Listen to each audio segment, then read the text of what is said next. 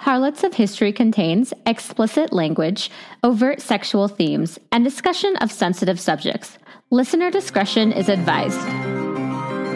Welcome to Harlots of History, a show by women for everyone, except children and pets, including our own. This show is created by our love of the shadier, inventive, and bold women, men, and non-binary humans that you cannot find in the history books.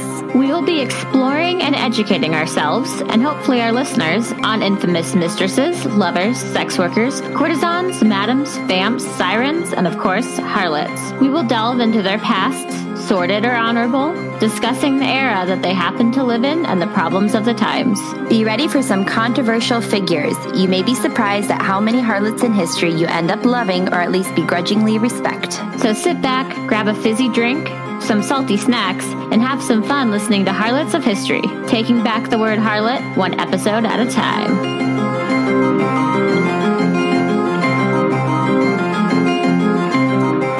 Welcome to Harlots of History, a history by two wonderful women for everyone. Wonderful. Wonderful women. My name's Cara Mia. I am a stay-at-home mom. I really love it. It was a definite change because I used to be a full-time restaurant manager and sommelier, but now I'm a stay-at-home mom. So I bring all those lessons I learned in the restaurant and in the wine world to my house and home. Yes, you teach your kids how to carry trays and set the swirl their table. apple juice and And who are you? Oh, I'm Emily, and I'm also a former restaurant person, but now I'm a stay-at-home bartender. And you know what? Restaurant person really encompasses it because between you and me, we've covered every position in front of house. We've done everything. Bartender, manager, host, server. Yeah. Poop, cleaner, upper. Right. Scrubbing walls, cleaning out chewing gum, washing menus. Yeah. Oh, yeah. We've done it all. And I don't have a job anymore because being in the restaurant industry is not good right now. So I decided to be a stay-at-home bartender. So I just bartend for myself and my cats and my dog. I think, letting you know, I think you are an essential worker, Emily. Thank you. I do. Yes. Well, I my coworkers really appreciate me being home more often. You're talking about your partner, right? And your pups and your cats. Yes, my cat. Your cat. Oh, I had an idea for a contest. If we want to do a contest for people, this is my mom's idea, a contest to get reviews. Mm-hmm. She was like, you should have people name Cara Mia's next child if they win. My good Lord, how many children does your mom think I'm popping out? Or my next pet. It's like whoever wins gets to name the next pet. That's cute. You get to name my next beta fish. Yeah, that's what I thought too. Because what if it's a really terrible name? I don't want to I don't want to cat for the next 20 years name Satan or Remember the motto from Parks and Rec? What's the motto? The stick up Leslie Knope's ass. Oh yeah. Wow. Yes. Public contests for naming always go wrong. Yeah, so I don't think we're going to do that. No, but that's really, really funny. I like that. Yeah. All right. Well, let's get into it before we digress too much like we always do. We always do, before we become too caffeinated. Right? Oh, yeah. So this is a unique episode because this is a morning episode that we are recording, and it's a coffee episode rather than a wine episode. Yeah, we're trying to see if we're as funny when we're sober. And caffeinated. And caffeinated. I'm on my second, I guess, but I have chai and coffee in this cup. So it's kind of like a dirty chai. It's really good. Nice. It feels very fall-y for our episode. Don't talk to me about fall yet. I guess this is going to come out in fall, but I'm still living summer. It will come out in fall, and I'm ready for it because we're recording this in August. It's 100 degrees outside. It's so smoky. I can't leave my house. I mean, I couldn't leave my house anyway, but now I really can't leave my house. But I'm ready for fall. You're ready for fall the minute it's January 1st. You're ready for fall again.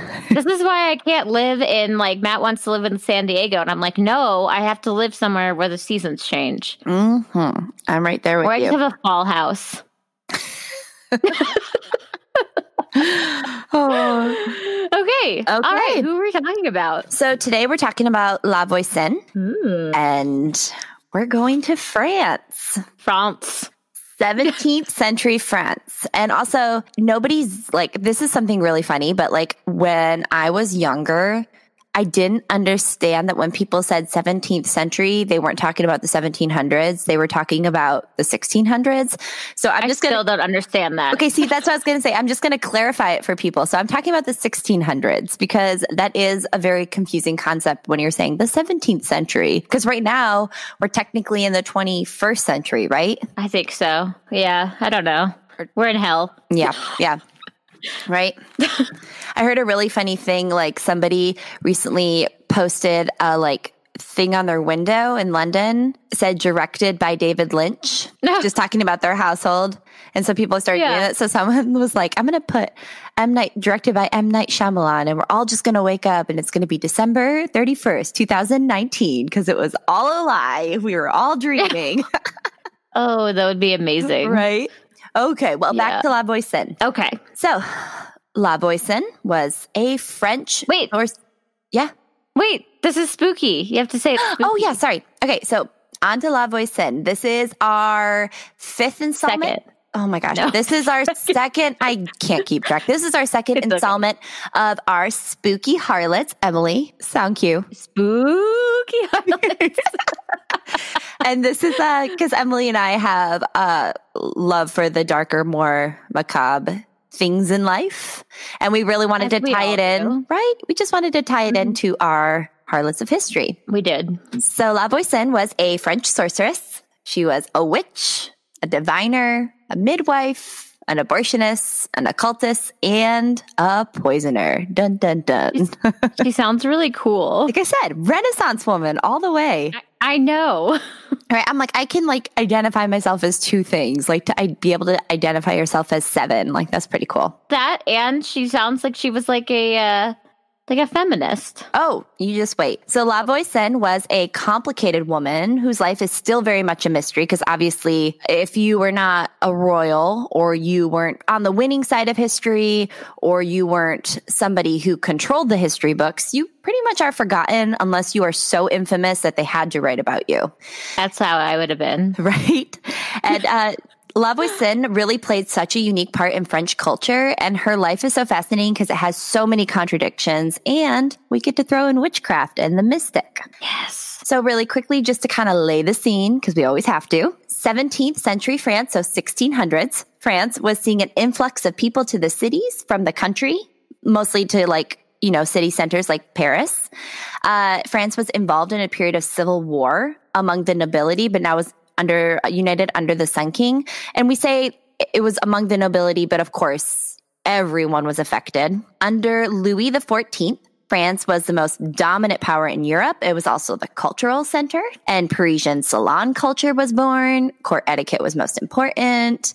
Protestants were persecuted. So, at this time, England was the Protestant capital. France was the Catholic capital. And the country was also in enormous debt thanks to Louis's lavish lifestyle and all of his wars. Most of the country was very poor and overpopulated. Many people were dying of hunger because of failed crops. And a lot of poor farmers didn't have the knowledge or the money to try other crops. Yeah, it was just not a great time if you were not in power. Just sounds like a huge wealth disparity. Thank you. Exactly. And the poor were actually seen as dangerous, and they were othered because of their inability to read. Their religious practices were seen as magic. They were seen as having no hygiene. They had a high mortality rate because, of course, the wealth disparity. And their sensitivity to rumors and superstition caused a lot of public panic and riots. Because, of course, at this time, if you didn't have a reason to explain something, or if you didn't have the knowledge to explain something, you relied on your religion. And a lot of these religions that the quote poor people were bringing into Paris were from their country homes and their rural homes. And a lot of these families still practice, more pagan cultures and more pagan religions. And, pretty much they were just honoring their former lifestyles and their former traditions. And it was actually seen as very dangerous in Paris. And here's just a quick quote. It was common to to express the faith in collective events such as pilgrimages, processions, guilds, shrines, countless saints. Lucifer and his bad spirits, the world of witchcraft and that of magic were strangely and intensively mingled. And that was by Santiago Ascarat for the Venetian Institute. And I just think that was like just really trying to express like how this time we always hear about the Sun King. But what about people other than the Sun King? What about people outside of Versailles? So I just think that it's just really interesting to just see all these things that are brewing in the city of Paris. Yeah, and you only hear about like they're really rich. You don't hear about all the other stuff at this time. Exactly. So the affair of the poisons and La Voisin definitely brought some of these fears of the nobility of the poor into the royal court of King Louis XIV itself. And we will be getting into the affair of the poisons because La Voisin played an integral part in it. So let's first start La Voisin's about her history. La Voisin was born in 1640 as Catherine de Chaise in the vast city that is Paris. She became Catherine Monvoisin upon her marriage to Antoine Monvoisin, and that is where the record of her history starts. So she became interesting once she got married. That's I know. What they're telling That's us. like, ugh. I'll never be interesting. Oh, right. Oh, gosh. I'll say boring. So not much is known about her before her marriage.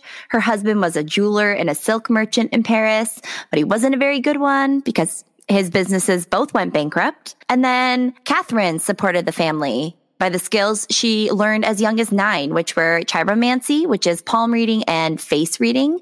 This is also known as divination. And so she decided to monetize on them and support her family. And just a really quick side note, when I saw face reading, I kind of laughed because I was like, I just took it like I literally read it like face reading. I'm like, that kind of sounds silly. Is that really a thing? Like palm reading for your face? Yes. So like you look at the lines and stuff? Yeah. And like moles and stuff. And also just like, you know, the set of your eyebrows and your nose. And it said that it's an ancient art form that can be found in many cultures. And in Western culture, face reading is based. So they read your face to figure out your character and your personality type. That's what they were doing back in the day. Is this where eyebrow plucking came in? It was like, I have no idea. You're like, if you have too thick of eyebrows, you're like, I don't know, a whore. So everyone was like, gotta clock my eyebrows. And they so like, they'll say better things about me. Right. And I was like, I'm kind of screwed because I have a mole on the right side of my face. And they said like moles are like a signifier that you have like a major personality flaw. And I was like, well, I'm screwed. You have no personality flaw. You're perfect. I have a chickenpox scar on my nose. What does that mean? You do? I didn't know that's what it was. That's so cute. Yeah, I know. I have 2. I have one on my thumb and one on my nose. Or as it would be called in the 1600s, a witch's mark. Oh. Way to tie it in. All right. Yes. So fortune telling was actually considered to be an acceptable occupation for women at the time. Catherine's other options for employment were probably either to be a maid or a laundress or a sex worker. By becoming a fortune teller and, you know, doing palm and face reading, she actually kept her family out of the workhouse. Fortune teller was fine, but like it wasn't grouped in with like witchcraft. Not at the time, but then it did become grouped in. It did become grouped in. I wanted to say that like when you were talking about like her having to work to support her family turn to like stuff like sorcery and stuff, I feel like that's something that I've seen a lot. And like researching for Spooky is people having to like come up with things like either sex work to support their family because their husbands lose their job, or like sorcery. And then it's like they get burned for witchcraft. And I feel like it really is all about, at that time, a strong woman supporting their family. It's like if you were able to do that, then you must be a witch and you should be burned. Right. And it goes back to the very slender avenues for women for their options of occupation and their options to actually make money and make a living. And if there was an option, why not just go to the furthest reaches? I'm not saying I support Black masses, but I'm just saying, like, if that's how you make your money. Yeah. I mean, you don't have a lot of options at the time. Yeah. Right. So Catherine, who I'm going to call La Voisin from this time forward, also began practicing as a midwife at this time. And she was well known she was a woman that you would go to if you needed an abortion. And she chose to do this mainly for profit. This was highly illegal. And if you were caught having abortion or providing an abortion, the midwife and the mother would be sentenced to death. So if lovely time. She apparently had a network of abortionists working for her.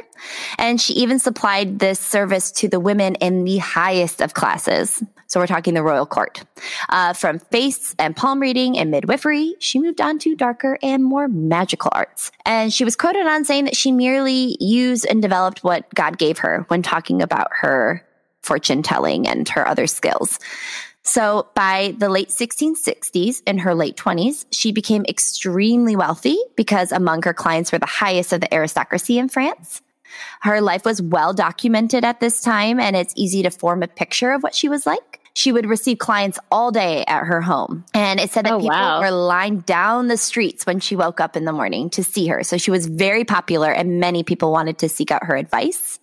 Well, she could probably charge more too, like not just for the secrecy, but because she was like one of the only people doing stuff like that too. Right. And I think at that level, she was the only person doing stuff. Like she really cultivated a personality, and she would entertain members of high society at night in her garden with like violin music. So I think that also people of high society kind of thought it was like fun to rub elbows with somebody who was like, mysterious and, with fortune teller. Like, I'm going to go drink in the fortune teller's garden tonight. And that sounds really fun. Kind of, right? So you can understand why. Yeah, right. So under the moonlight. Right. And yeah, I'm sure she went all out. It is thought she developed her fondness for wine during these nights, as most of us would. But she was known to suffer from alcoholism. And she went to church regularly because she was a devout Catholic and was a very valued member in her community. She combined her magic with her Christian piety, and she believed that everything she was doing was parallel to Christianity. So she believed all of her fortune telling and her face and palm reading, her midwifery, they were all parallel to Christianity. So it's like a sign from God or like a God-given gift. Kind of, yeah. And then also a lot of the rituals that are used in quote unquote witchcraft actually stem from Catholic and Christian rituals in the church. And even if you look back to really early accounts of Christianity, you can find like magic rituals. It was actually just a very common practice because of course it was a common practice among pagan religions, and Christianity did develop from pagan religions. Right. Yep. And so she even had fetuses that she aborted, baptized. And like you were even saying, she was very progressive because she supported her family of 6, and also that was her children. And then she supported her husband and her mother. That's very impressive, especially at that time. Right. And she supported them in style. It wasn't, yeah, I thought that was really cool. They didn't just have food on the table. They had like pheasant on the table. Stuffed pheasant. I was like trying to say, I was like, what word is it? Peasant or pheasant? I was like, no, they didn't have peasant. They had. No, they weren't cannibals. They weren't cannibals. And although she was reported to be very plain, I kind of have a hard time with that description, but I also think that we can kind of just say she wasn't the best of looking, but I think her career gave her a very strong sexual allure because she's known to have 6 lovers during this time. So that's exhausting, right? One was an executioner, another a monsieur, one was a vicomte, one was a count, one was an alchemist. She also had a magician and an architect. So she was just collecting men, I think. I love that. Not only was she like supporting her like husband, but she was just like had an arsenal of men on the side. And isn't like a ton of like direct accounts of her husband. Obviously, this is 1600s, but you get the impression that he wasn't the best of people and that he didn't really support her he in any way. Like a milk toast. What's a milk toast? I don't know. What? I think it's like it's a word. I think it's like a boring person. Hold on, I'm going to look it up. Okay, you look it up. Okay. I don't know about the executioner, though. I support her having 6 lovers, but the executioner... Oh, I looked it up. Milk toast is a breakfast dish consisting of toasted bread and warm milk. And your milk toast it's a good description for someone who's really boring, I think. I thought it was, description. Not... I think they're talking about French bread. Okay, now all I see is... Oh, milk toast. It's spelled MILQUE toast. I I was putting in literally milk toast. That's what I thought And you it kept said. coming up with French toast. Oh. Timid, meek, or unassertive person? No, he was I think he was abusive to her. Oh, well then he wasn't a milk toast. No, he wasn't. We wish that's he my was. new favorite We wish word. he was a milk toast with a Q. I like that word. Right. So to hone her talents, she used her previous experience from her face and palm reading, and she actually studied the modern science of physiology. And she spent a lot of money creating the atmosphere for her fortune telling. I like to imagine it, but the only exact account we have is that she liked to perform in a crimson red velvet robe with golden eagles embroidered on it. Okay, so basically it was like the Gryffindor hall. Yes. Okay. Yep. And there was a story that in the mid 1660s, her skills as a fortune teller and in divination was called into question. And she successfully defended herself against the professors at the Sorbonne, which is like a very prestigious university in Paris. So she's someone who's not even of high birth or anything, and just she's came to the top of her field, and she's defending herself against the intellectuals of the day, which I think was really cool. And That is really cool. right? And she became the head of a network of fortune tellers. She was like an awesome mob boss. During her fortune telling, she realized that every single person pretty much was asking for the same thing, whether they had a lot of money, they had no money, no matter where they fell in the class system of the day. They were all requesting for someone to fall in love with them, someone to die so they could inherit wealth, or that their spouse would die so that they could marry someone else. Oh. So she capitalized on this because obviously we can realize she's a businesswoman. After this, she moved from her career in fortune telling to a career in sorcery and black magic because she could charge more. She took great pride in her work and she never wanted to fail her clients. So I honestly think she really believed in her skills. There's not really that. Yeah. I don't think she was trying to rip people off. You don't really get that impression. You just get that she was like, I'm going to do more to make more money, but I'm also going to provide a bigger service. But like I said, I think she really believed that she was doing all these things for like she could charge that much too. I don't know. Because if you got caught, you get like burned, right? So it's like secrecy, you have to charge more. But also she like really worked hard to make sure they were getting what they wanted. Exactly. And there's a story that once she was having a hard time securing a marriage for a wealthy client through her sorcery and through her fortune telling. She couldn't secure a marriage for a wealthy client. And she was worried that this one client out of hundreds and hundreds that she had would kill her career. So she really was like, it was really important to her to satisfy everyone that paid her. Yep. And she sold black magic to make her clients' wishes and dreams come true. And black magic is kind of like a misnomer. It's not as evil as we think. Right. First, she told her clients that if their wish was granted, it was an act of God. And if their wish was not granted, then she had them perform some task to make it come true, like visiting the church of a certain saint. And when that did not work, she would sell them an amulet or another magic object or some rituals. So whether she was doing this out of, concern for them, sure. But she was probably also like, I have all these steps to make more and more money as well. She was capitalizing like a sales funnel. Exactly. She sold love potions to the people who wanted someone to fall in love with them. These love potions contained the bones of toads, the teeth of moles, Spanish fly, iron fillings, human blood, and sometimes like mummy dust or the dust of human remains. Iron fillings, like teeth fillings? They had those back then? Just bits of iron, yeah. Oh, like not like for your teeth, just iron. Yeah. Oh, okay. I was like, they had dental work back then? I think dental work was just pulling your tooth out back then. Oh, yeah. So she also performed black masses, which were very expensive and personal. These were based directly on a Roman Catholic mass. La Voisin would set them up so that a person could pray directly to Satan to grant their wish, much like you'd pray to God to grant something. And these were reportedly very dark events. So before I continue, one of the things that I relied pretty heavily on to get some of this more salacious detail were the actual testimonies from the trials that happened during the affair of the poisons. And this is actually why we know so much about La Voisin, is because she played such a big part of this and because she played a large part in the trials, and the trials were all typed up and you can read the transcripts today. But also a lot of these trials, I think people were just speculating, hearsay, confessions obtained by torture. So we'll get into that more, but I just want to say when I say reportedly, it's because it comes from these testimonies. But I think it's important to say them because people during this time believe this. It's so common, I think, too, across like all witch trials where people would they torture them and then people would admit to these things because they thought it would make the torture stop. And then they would like burn them, you know? Mm-hmm. Yeah, it's like there's no way to win. Yeah. And so it is said that during these black masses, the woman's body was used as an altar. Sometimes it was reported that babies were bled into a bowl that were on the women's bodies as offerings. The babies may have always about killing babies. Like I know, that's right? The first thing they go to.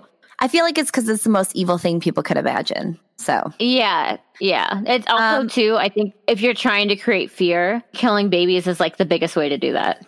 Mm-hmm. Yeah, exactly. These babies may have been stillborn or alive. Again, it's all allegedly. The amount of blood and whether it was fatal is not known. The baby's blood would be consecrated in this way and become the host, like in communion. And then it would be used in potions. And people also wrote their wish on a piece of paper and put it in a ball of wax and then into the fire. And then they would be told that the devil read their deepest, darkest wishes. And here is a quote from the testimony of La Voisin's daughter in 1680. She said, "I saw that the lady was laid naked on the mattress with her head hanging down, supported by a pillow on an overturned chair. Her legs were dangling, a towel on her stomach, and on the towel a cross at the place of the stomach and a chalice on the stomach." So it's a picture.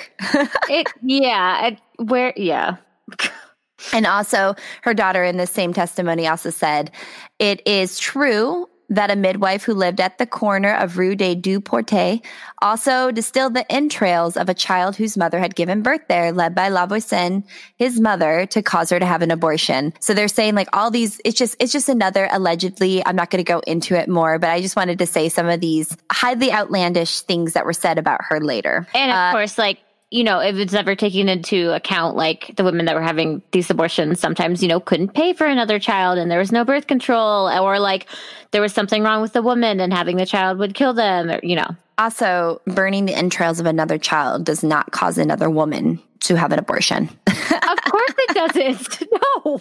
Just felt like we needed to say that, but that's what these people believe right now. In this testimony also came out that she burnt the aborted fetuses in her oven. But of course, even if she had done this, she did not do it all alone. And she had many business partners and employees. So why would you do that? That would smell so bad. No one would ever do that. Like, okay, no one just think of what Paris smelled like at the time. I'm sure it was a really smelly place. People just... Well, that and like all the Inquisitions and stuff going on at that time, not at the exact same time, but like England during the Inquisition, like it just smelled like burning flesh all the time because so many people were getting burned. Mm-hmm. Yes. Yes. Anyways, away from burning flesh, Adam Lesage was her magician lover, and he's actually quite famous. That's why I wanted to bring him up. He was also referred to as a professional occultist. Cool. It is, like I was saying, it is rumored that La Voisin's husband was abusive and drunk, and she made it quite known. She did say quite often that she wanted to kill him. I think it was just in like passing conversation. And Adam Lesage persuaded La Voisin to kill her husband via magic so that he could marry her. There were claims that he enchanted a sheep's heart, but she changed her mind at the last minute, had him remove the charm. And she then graduated from selling amulets and potions and magic rituals to selling aphrodisiacs and poisons, which were also called inheritance powders. Because if you gave someone a poison, you would get their inheritance, especially if you were in line for it. That sounds really cool. That's a really cool name, inheritance powders. Right? I was like, it sounds like a name for a perfume or something. But all of their stuff sounded so cool, even if it was like really evil. Right? Totally. Leave it to the French to make poison sound cool. Right? So La Voisin had a wide variety of poisons, and supposedly had a wide variety of poisons, and many apothecaries and poisoners working for her. The dangerous substances for many poisons, like arsenic was very commonly used. They were not regulated at all. The only rule that was in place was apothecaries were told not to sell a poisonous substance to someone of quote unquote ill repute. That sounds like a very that sounds like there's no opening for interpretation there. None at all. Yeah. Yeah, exactly. Isn't it interesting that arsenic was a poison? I mean, we know it's a poison, but it was used as a poison, and then they were also using it to try to cure syphilis at the same time. Right. I do think it's really interesting. And I even heard that, it was so commonly used even up until, I even want to say the 20th century, but then they realized, the cons of arsenic far outweigh the pros. It's doing way more harm than good. Isn't arsenic clear? Is it one of those clear things that's really easy? Especially if you mix it with other things. Mm-hmm. Yeah. Yeah. So, and also cyanide is the almond one, right? Yeah. Cyanide, you smell almonds. Okay. Mm-hmm. Mm-hmm. At this time, the advances in toxicology were steadily growing because a lot of people, science was growing. So toxicology was growing. And many people started to fear this idea that there was a threat of a poison you couldn't detect. Oh, yeah. It's almost like how people fear some science fiction things. I feel like people back then, this idea of a poison that you couldn't detect was science fiction, but it was still something that they feared because it was unknown and unexplainable. And it's this poison or this, not poison, danger that's all around you all the time. That you can't see, right? Yeah. Yeah. So poisoning was actually quite a trend at the time, if you could call it that. And it was seen as something that was very foreign, mainly Italian. Italians were known to be the best poisoners.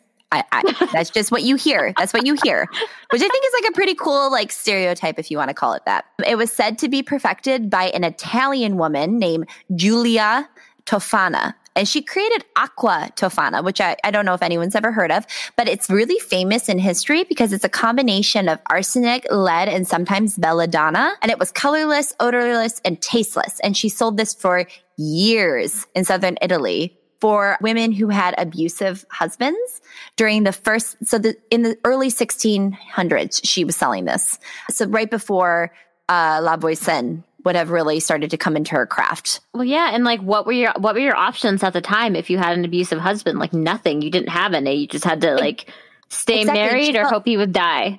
Right, and she felt really bad for these troubled women, and these women she sold it as a cosmetic product to kind of fly under the radar in the 1600s. And then the women would get it from her and she would have them mix it with their husband's food or drink. And it's slow acting and it required doses, so it really was able to mimic gradual sickness. So yeah, you couldn't tell. No. And so so the symptoms of the first dose were very parallel to the common cold. And then by the third dose, the poisoned husband would be experiencing diarrhea and excessive throwing up and of course dehydration and pain in their digestive system. And then they would be dead by the fourth dose. So if you spaced it out, it would look like someone was, everyone was dying of consumption. I feel like that's what they use when they didn't know what you died of. They died of consumption, right? Don't you always hear that? Well, yeah. And also how wasn't consumption tuberculosis? I'm not sure. I just feel like that's what you always hear. I think it is too. I'm gonna look it up. But also at the same time, medical autopsies, how accurate could they really be? Right. I mean, the answer to everything was bleeding people. Oh, it's a wasting disease, especially pulmonary tuberculosis. Yeah. Because you were right. Oh, TB, chronic cough with blood-containing music. Music, mucus. It was called consumption due to weight loss. See, and so I think that it was really easy for people to characterize these deaths as something else. So Giulia Tofana is believed to be behind 600 deaths, and I think she gave powerless women options. I'm not advocating for death and poison, but at the time when you didn't have any options, right? Yeah, there was no protection for women with abusive husbands. Yeah. And she was accused guilty for some of these deaths and was executed in 1659. That was a couple years before Lavoisier started to create or procure her poisons. There was even a rumor that Mozart was poisoned by Aqua Tofana. What? Right? So it was really? Yes. And so obviously it's not validated, but it's a rumor that I've seen in multiple places. Oh, I bet that's what happened. I'm going to say that's what happened. right? But it's a fun rumor to think. I know. And alchemy and creating poisons really go hand in hand. Were believed to go hand in hand. Reportedly, many of the poison providers working for Lavoisier was alchemists, and alchemy was really on the rise at this time. Obviously, alchemy was really popular in medieval Europe as well. Alchemy is actually a really old and beautiful philosophy that was found in many ancient cultures, not just in Europe. It was found in, Asia and parts of Africa. It revolves around the transmutation of base metals into gold, the philosopher's stone, like in Harry Potter, the elixir of immortality, medicine, balance in the natural world, just to name a few. And it's seen as a precursor to chemistry and medicine. So alchemists, though, a lot of them lived a life of mystery. So I think it just added to this idea that while they're working in their laboratories, they're creating poisons. Not that they're actually... Basically, they were making like chemical reactions. Exactly. And no one knew. I mean, chemical reactions, though, some of them are look like magic. We did a lab in one of my chem classes where you put different chemicals on fire, and all the fires changed color. So there was like a purple fire, a blue fire. Like, it was really cool. Yeah. And if you didn't know about chemistry, imagine seeing like a purple fire, green fire. You'd be like, magic. Exactly. And alchemists were actually they were masters of knowledge on many different things, and they were often called into court to advise on mining and medical service and the productions of other chemicals, medicines, metals, gemstones. But most alchemists were not interested in poison, but they were part of a mysterious brotherhood who were misunderstood. And they were tended to be, grouped in with the practitioners of black magic, which we will get into now. With the arrest of Giulia Tofana in Italy and the death of the wife of the king's brother, the Duchess d'Orleans, being falsely reported due to poisoning, and other high status of arrest of women due to the fear of poisoning, which we will also get into, France and Europe were very afraid of being poisoned. So everyone thought that they were going to get poisoned. Priests were also saying there was a major increase in people confessing to poisoning someone during their confessions. Just because maybe they were were they asking more about it? Or No, just because people confess, when they go to confession, they said that there was an increase in people confessing that they had poisoned someone. Not being tortured, but no. But going to confession to a priest. Okay. Yep. And in France, there was also the widespread hysteria by the public that witches were going to steal their babies and children. There was reportedly a riot that took place because of this. And that's why I think it comes up in testimonies about Lavoisier a lot. Many ideas of witchcraft and about the women who were considered witches at this time were simply folk healers or people carrying on rituals from pagan times. And I think that we need to note that during the Renaissance, many magical practices and rituals were considered evil, and folk magic was considered low magic, while the magic used in ceremonies was considered high, and ceremonial magic was practiced by the higher classes and escaped prosecution. So witchcraft was actually seen as less mainstream, and it was considered ritual magic. And so it was prosecuted heavily since the Inquisition, like you were talking about. Mm-hmm. Catholic Church combined the idea of Satanism and witchcraft to prosecute so-called witches for centuries. The idea of a conspiracy of satanic witches was actually made up by influential men in the Catholic Church and in the courts of Europe. What? Right. And the idea of malevolent witchcraft was reinforced by songs, folktales, and stories. And so people a folk healer could be considered a witch. A heretic could be considered a witch. I feel like it was someone that went against what they wanted. Mm-hmm. And I was reading too, this is because what you were saying, that kind of with Christianization, that's when that all started, because it was anyone who wasn't following the church was, evil. And then they were also scared of pagan cultures and mm-hmm. Because that was invoking a lot of spiritualism, and it was oh God. And it's unknown, and so then it must be feared. Yeah. And religion and magic were really connected at this time, and I think that many so-called sorcerers, diviners, and magician in this episode really connected the two. I actually took a class called Religion and Magic in college. See, yeah. Really interesting. Yeah. So I think that, these people who were fortune tellers and sorcerers and everything, they didn't see what they were doing as evil or bad, but then of course, because they're doing something that's not the norm and they're adding in a couple other practices, they're considered witches. Right. Eva Pox, who's a Hungarian ethnographer, said that there are 4 reasons why a person is accused of witchcraft. A person is caught in the act of positive or negative sorcery. 2, a well-meaning sorcerer or healer lost their clients or the authorities' trust. 3, a person did nothing more than gain the enmity of their neighbors, so their neighbors don't like them. And 4, a person was reputed to be a witch and surrounded with an aura of witch beliefs or occultism. So none of those are definite reasons definite proof that someone would have been a witch, but it was enough to get you accused of witchcraft. Well, and also they were relying like super heavily on like eyewitness statements. And it's like, if more than one person, they're like, if you and I were like, oh, well, Goody Two Shoes is a witch, they'd be like, oh, well, Emily and Karamia both said it. Like, it's definitely fact then. Everyone just go read The Crucible, right? Yeah. And I feel like many women who are independent, particularly financially, and practice as a non-mainstream healer, like a midwife, they were all grouped under the broad title of witch. So this atmosphere of poisoning and alchemy and witchcraft and riots based on women stealing babies all really set the atmosphere for the affair of poisons. Or like naturopathy too, with like, it's like, oh, people using like plants and stuff instead of bleeding people, oh, they must be a witch. Right? Oh, she used a poultice. Yeah. Right? Yeah, you're like, no, it's literally just like herbal remedies. Right, exactly. So we're going to quickly go into now, after we've learned about the beginning of La Voisin and where she is at this point. We're right now in the 1670s.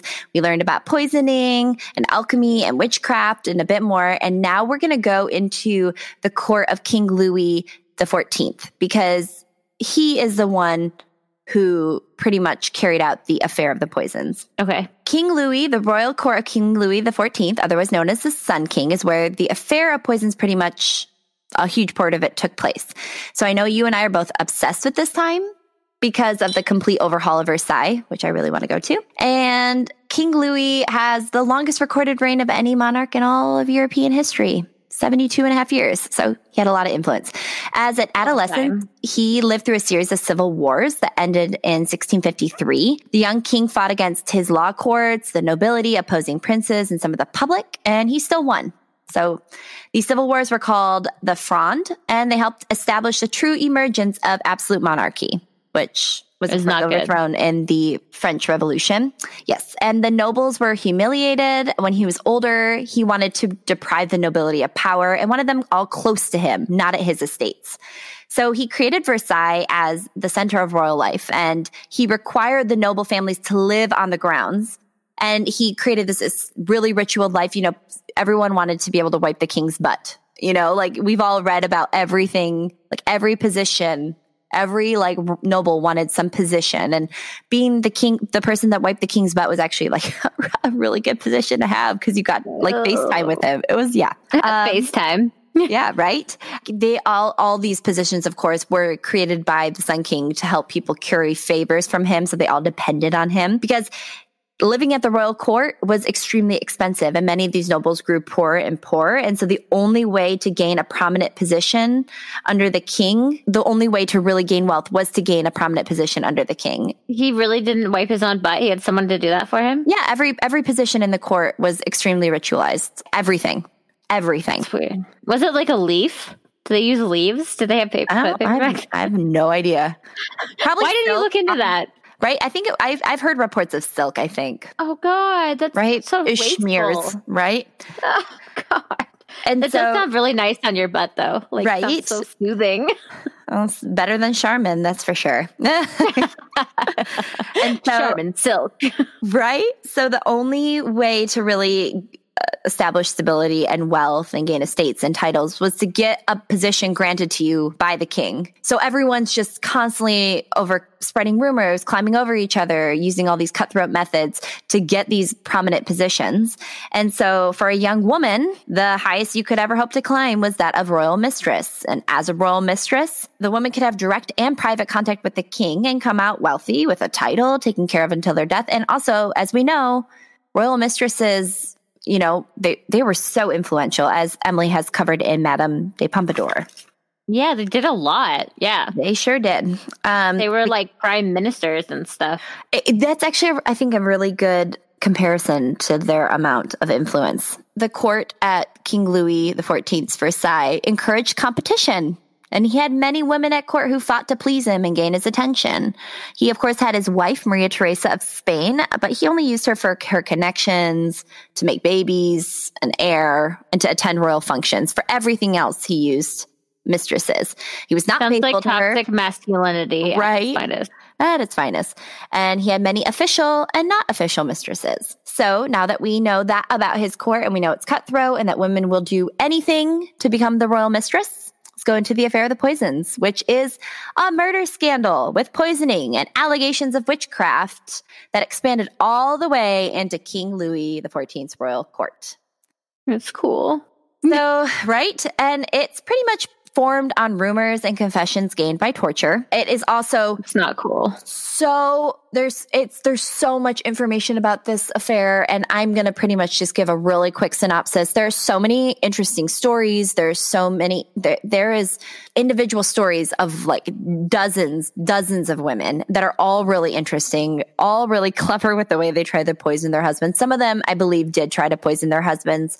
Some of them not, because everyone, of course, is just trying to save their own butts. So it began at the peak of La Voisin's career. The Madame de Brinvilliers, who was accused of poisoning her father and her two brothers with her army captain lover to inherit their estates. So she was obviously highborn, a socialite, a lady of class. So this was extremely shocking to the public. Like, how could she have even done this? They thought like only poor people were capable of like doing bad things. Exactly. So that's why the affair of the poisons kind of really shocked the nation. After a fortune teller was sentenced to death because of fraud and murder by poison, the police chief, Gabriel de la Reynière, discovered the connection and supposed network between fortune tellers and poisoners. So he made that connection from one fortune teller confessing, I'm doing air quotes because obviously it was probably gained by torture. And when he discovered the supposed network between poisoners and fortune tellers, and he tied it in with Madame de Brinvilliers,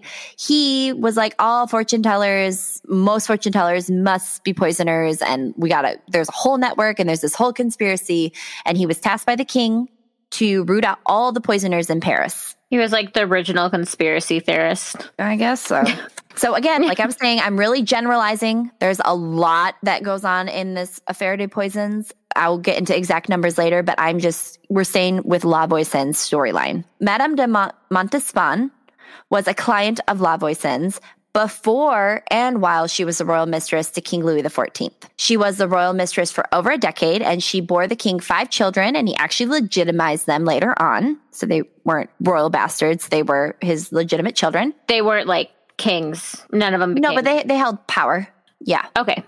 She was very beautiful and witty and a great mimic and was a great storyteller, always kept the king entertained. She supposedly was very mocking of the other courtiers at court. Of course, we know that there were many overlaps in mistresses. Louis XIV was known to have an official royal mistress and an unofficial royal mistress, often at the same time, and he would make them be companions to each other and live together. Ugh, that's and so Madame mean. Right? Could you imagine? And of course, Madame de Montespan was a very jealous woman, as you would be, because, he's trying to get women to fight over him. Boyfriend's constantly cheating on you with like everyone very publicly and then making you live with his other girlfriend. Yeah. I'd be jealous too. I wonder what you talk about with the other woman. I don't know. Do you share tips? I don't know. Yeah. Oh God. You're like, here, this is just massage his ankle and he'll go right to sleep. His sweet spot is his big toe. Oh my God. No. Insider I can imagine. Insider dealing, that's for sure. Oh my gosh.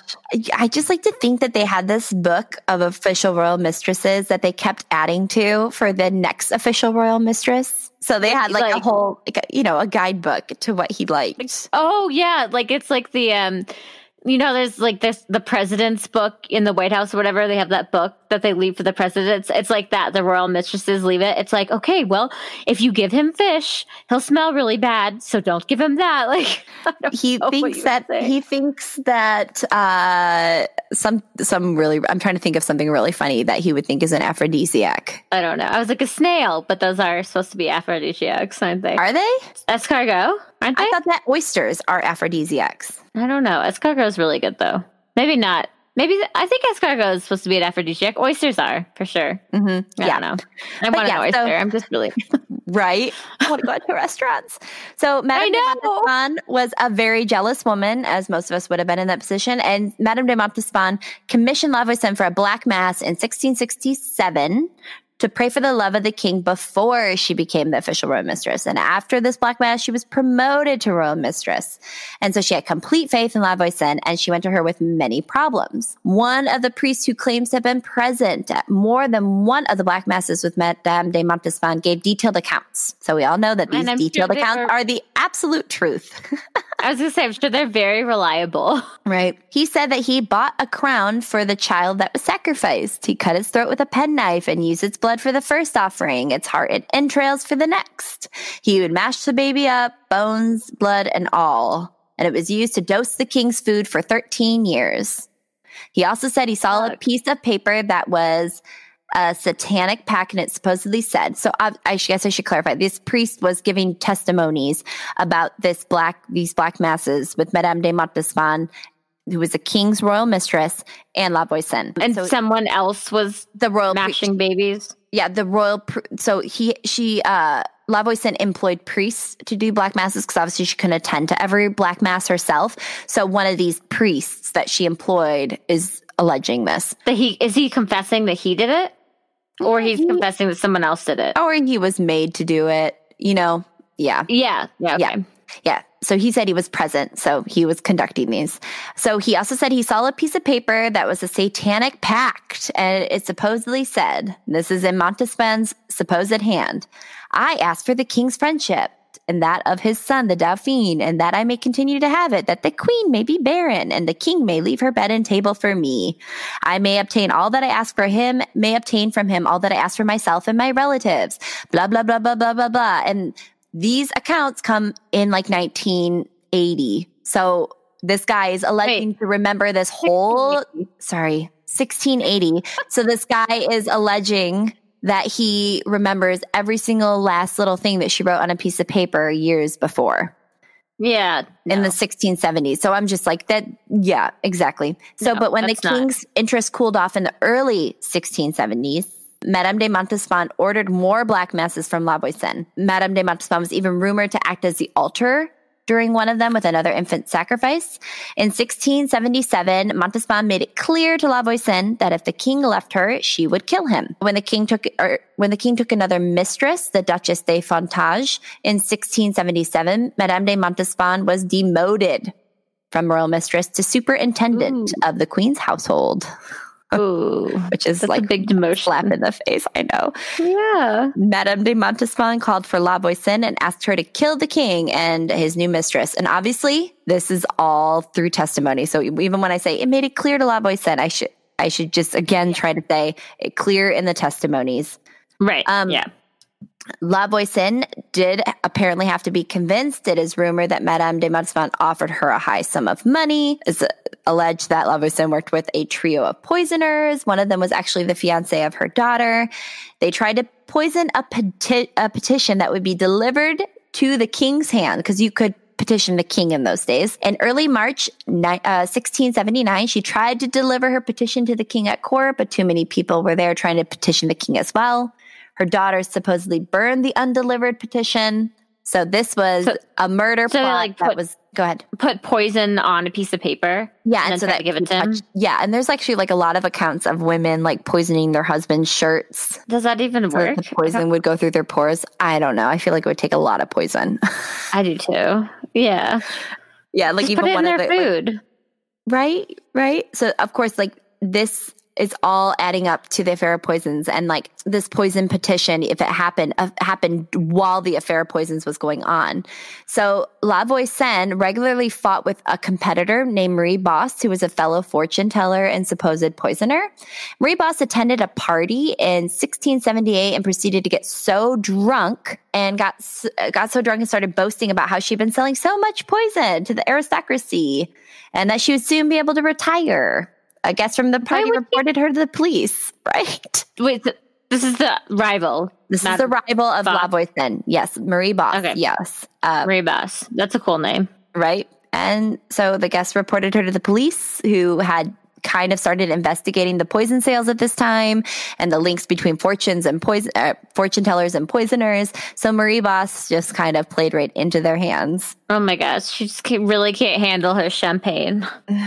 She sure can. And she was condemned to death by burning, and her confessions incriminated many fortune tellers in the aristocracy. And she revealed that fortune tellers were handling the sales of poisons in Paris, supposedly. So along with the other fortune tellers she named, Marie Boss named La Voisin as a poison provider and diviner. She slandered La Voisin in every way possible. She said that she had like 1,000 babies buried in her garden, like every way possible. Marie Boss slandered La Voisin. Probably, I guess if you're going to go down, you might as well take your like arch competitor with you, right? And so Marie Boss was executed in May 1679. So this would have been just a couple months after the supposed poison petition plot. During this time, an English ambassador at the royal court remarked, the multitude of distinguished people being arrested for poison grows every day, because along with Marie Boss naming a bunch of fortune tellers, their clients started to get implicated, which were supposedly very rich and high-class women. The king was rightfully very nervous for his life at this time.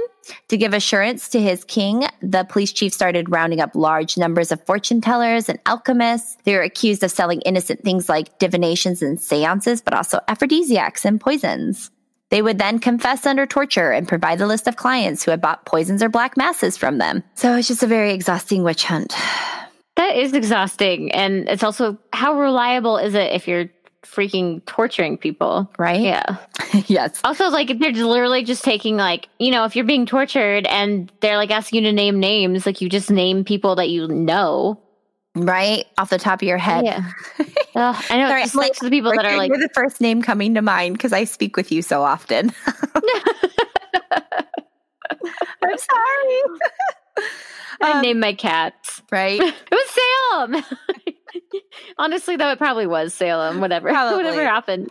Salem is a little witchy. We love him. So then La Voisin was arrested after attending mass in March 1679 at age 42. When she was arrested, her maid was quoted as saying that it would mean the end of a large number of people in all ranks of society. Her daughter and her associates were arrested as well. The official commission to look into the poison and prosecute the guilty met for the first time in 1679.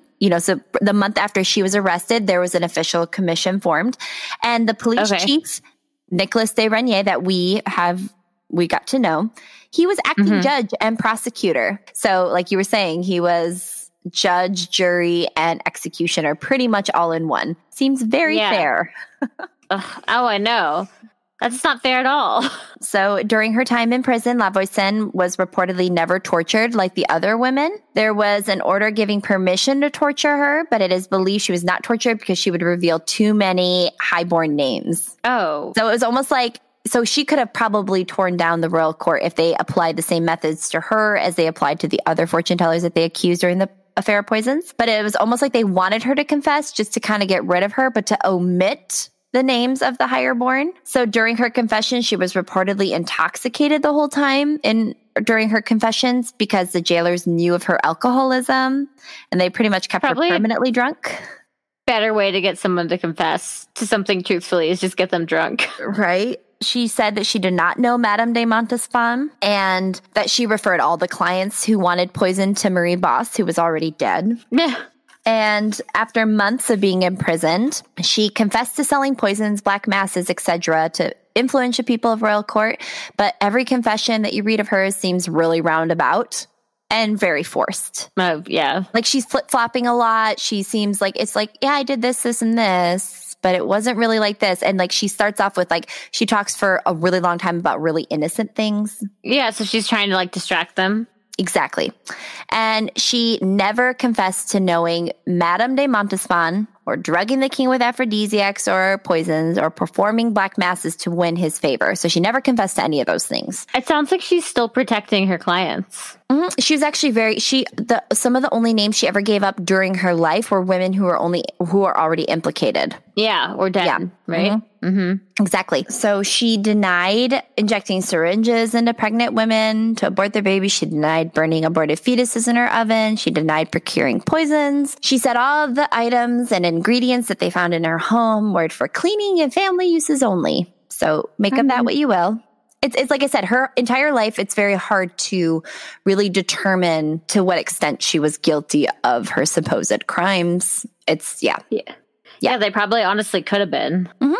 A lot of cleaning products are very poisonous even today. Oh, yeah. And then in December 1679, so this was like 7 months after she was arrested, King Louis XIV issued a decree calling for the execution of the whole network of fortune tellers, poisoners, alchemists, and their clients by any means necessary, no matter their sex, age, or rank. So at this time, just remember, like I'm just saying the La Voisin story, but there were dozens and dozens and hundreds of people being executed and accused, not dozens and dozens being executed, but there were dozens and dozens being accused. Some of them got executed. So the whole country of France is just in this frenzy. Yeah. In February 1680, La Voisin was convicted of witchcraft and death by burning. She was executed in public at the Place des Grèves. She pushed away the priests offering her the last rites and tried to kick the hay surrounding her feet as she was tied at the stake. But of course, didn't do anything. No.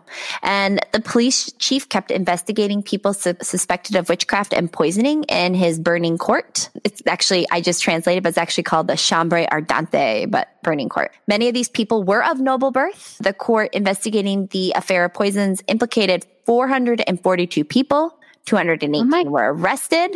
God. Like, can you imagine? That's actually a lot. 36 were executed, right? 5 were sentenced to the galleys and 23 into exile. Oh my God. Right? And this does not include those who died by torture or suicide in the penal system. Additionally, many of the accused were never brought to trial, but placed outside the justice system by the king and imprisoned for life. So the number, obviously we can't even possibly know the real number of people whose lives were really ruined or affected by this so-called affair of poisons. We must note that Parisian socialites, high-class women of nobility, or just other high-class women, were exiled or imprisoned when found guilty, while women of lower rank were hung. The police chief gave light sentences to society women, which of course still pissed the nobility off, but this affected the legitimacy of his court in the public's eye, which this is complete class discrimination, which we see all the time. I was going to say, that's so classic. Yeah, no, we do still see that. And it's still bullshit. Right. And so just for an example, 2 women were both accused of murdering their husband by poison to marry their lovers. One was a socialite. One was the wife of a carpenter. The socialite was imprisoned and then sent to a convent. And the wife of the carpenter had her right hand cut off and was hanged. Oh my God. I never understand why, like, some of these things they do both. It's like, why are you doing multiple things? Like, if you're going to kill someone, just kill them. Don't make them undergo torture. Ugh. Right. And it's such overkill. Right. I think it was just to teach everyone a lesson. I don't know. Yeah.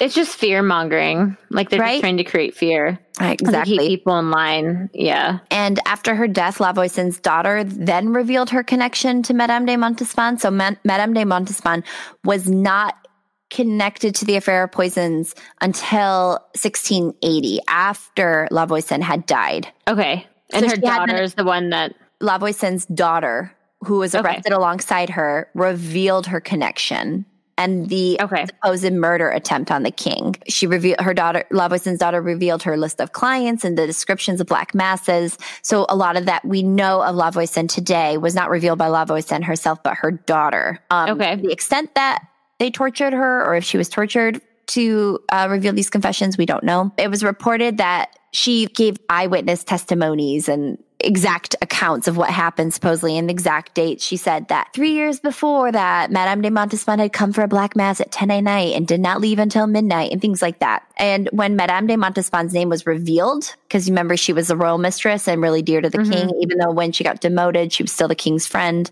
and still pretty high up in court and mother of his children. The king quickly closed the investigation. So the whole affair of poisons. and the court in 1682. So, of course, like at that time, many women have died. Many women were implicated. But the minute that someone really close to the king was implicated, close the court. Shut down. Exactly. And he had the testimonies sealed and imprisoned and exiled the others, really to keep everyone quiet, by using a lettre de cachet. And these are letters signed by the king and one of his ministers, and they have a royal seal. They are literally the biggest abuse of absolute monarchy. They are orders of the king that you cannot appeal. So they are above the laws of court. They are above everything. He used them to avoid a royal scandal and to protect Madame de Montespan. So like he would, if there was like, obviously after he closed the courts and he sealed the testimonies, there were still people that he had to hush up or get rid of, or people that he still suspected were guilty. So he used these letters to banish people or imprison them without a trial or defense. Like a lot of women were sent to convents, like a lot of them. Jeez. Right? And like, yeah, it's just such an abuse of power. Oh my God. Right? And so upon the abolishment of his court, the police chief, La Reynie, said the enormity of their crimes proved their safeguard. So obviously La Reynie just obviously felt that he still hadn't gotten to the bottom of everything. He thought that the king was protecting people by using these letters de cachet. And it's just like... Well, he was. He was. But the police chief also was using rumors and falsified eyewitness testimony to convict women of crimes. Obviously, there is proof that a couple women poisoned their husbands. There is, I think, absolute proof. But like 442 of them? Yeah, it seems like a lot. And I mean, honestly, their evidence really wasn't sound, and their way of getting information wasn't very accurate. And honestly, at this time, like you see this like witch trials all across Europe, and then even like in America with the Salem witch trials, it's literally only on like not even eyewitness, but on other people's accounts. Yeah. Or like 13-year-old girls. It's all slander, and it's like, Mm-hmm. And then, of course, upon the king realizing that Madame de Montespan, his previous royal mistress, was included in the plot, she was banished to a convent with a pension of 500,000 francs.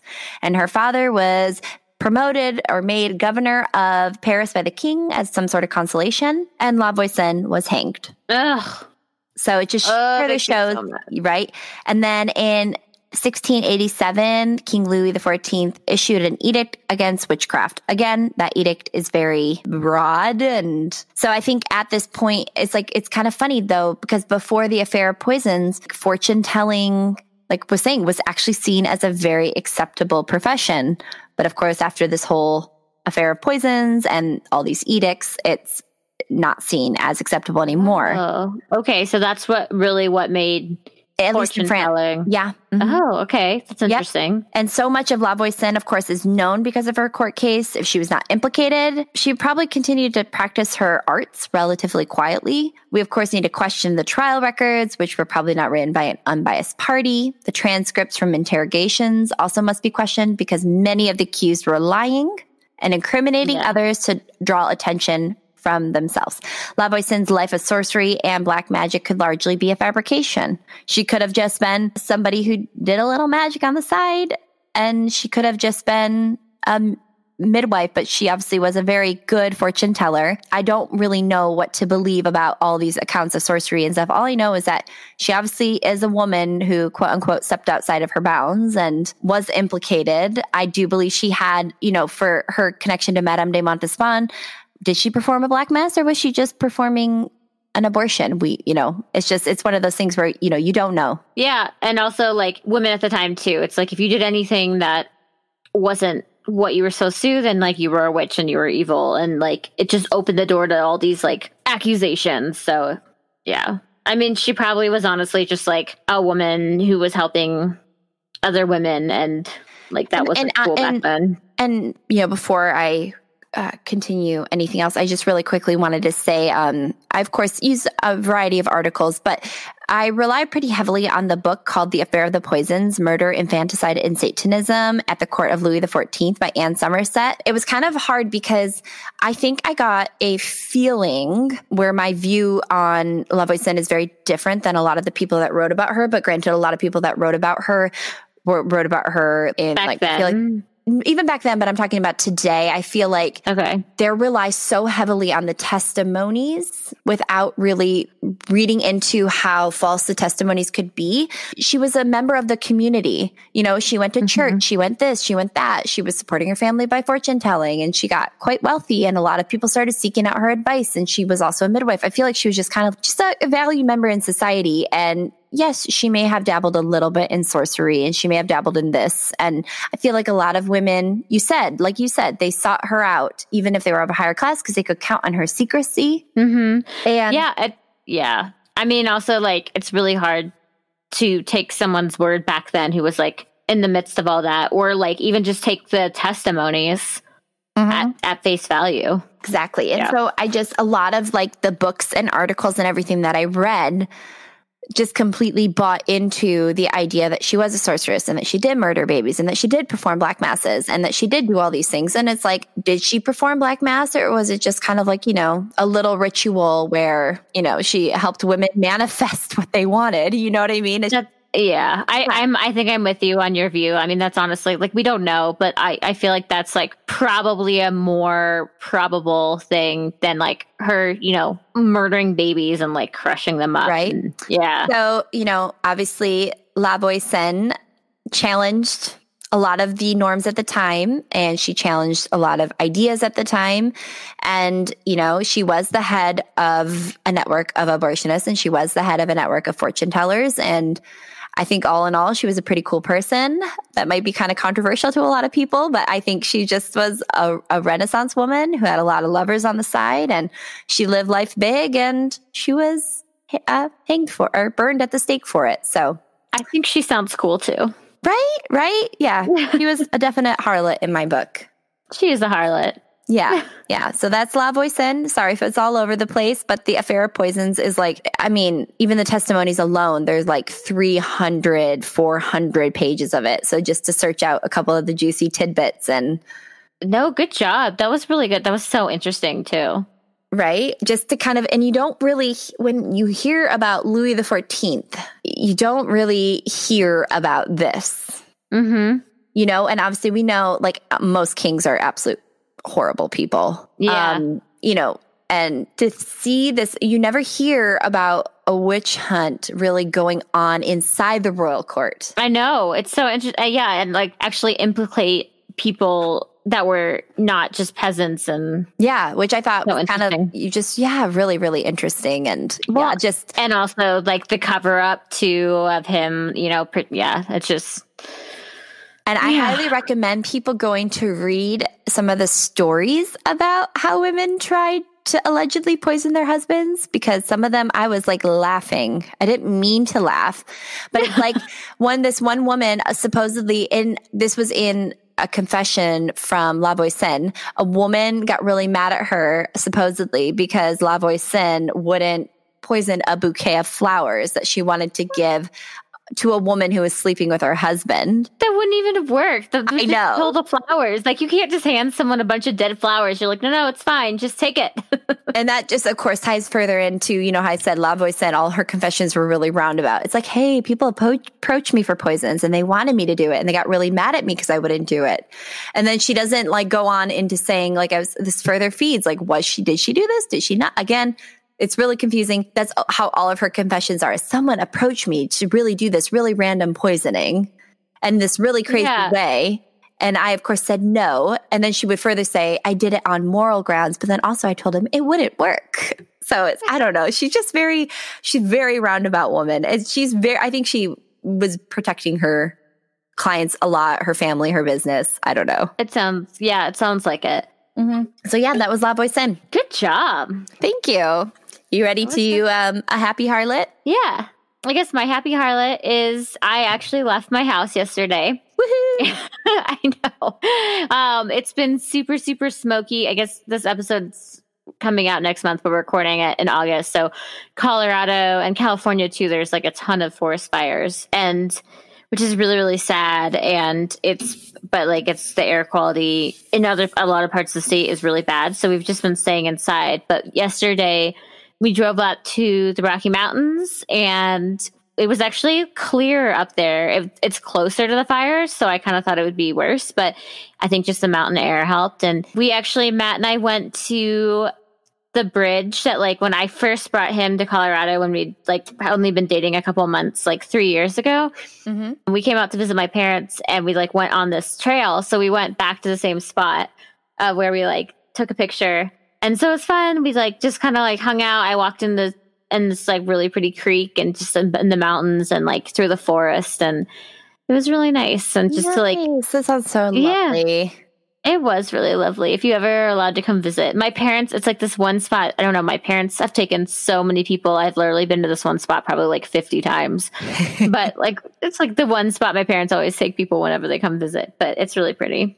Cute. Yeah, it was fun. Well, my happy harlot was this week we went to a sunflower farm, or a farm that had a huge sunflower field to do you-pick sunflowers, and we felt really safe. And we had a tractor ride with just our family over there to the sunflower field, which was really fun for the kids. And the kids got to run among all the sunflowers and get super dusty and dirty. And I got so many pictures, and we saw so many cute animals, and we got tons of sweet corn, and just to like be in a sunflower field with like no one else around because the ticket sales were so reduced and we went on a weekday was just really fun. That's so nice. I'm sure that was so pretty. We have some like massive sunflowers out here that are like 7 feet tall. Yeah. Like it was like a maze. It was so cool. It's awesome. Yeah. That's really cute. Oh, good happy harlots. Right? Great happy harlots, both outdoors. Look at us. Used to be city girls. Look at us now. I know.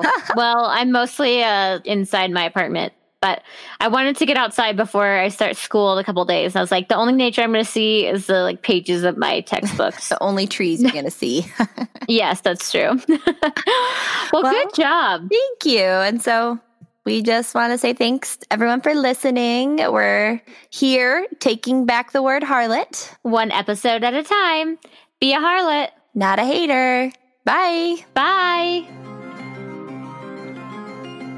Thanks so much for tuning in, guys. Our music is by Lloyd Rogers, and our cover art and our editing is by us. If you enjoyed listening, we would be tickled if you left us a 5-star review on Apple Podcasts. You can always email us at harlotsofhistorypodcast@gmail.com, and we will do our best to get back to you with something witty, snarky, or boring. We are also on Instagram and Twitter as Harlots of History.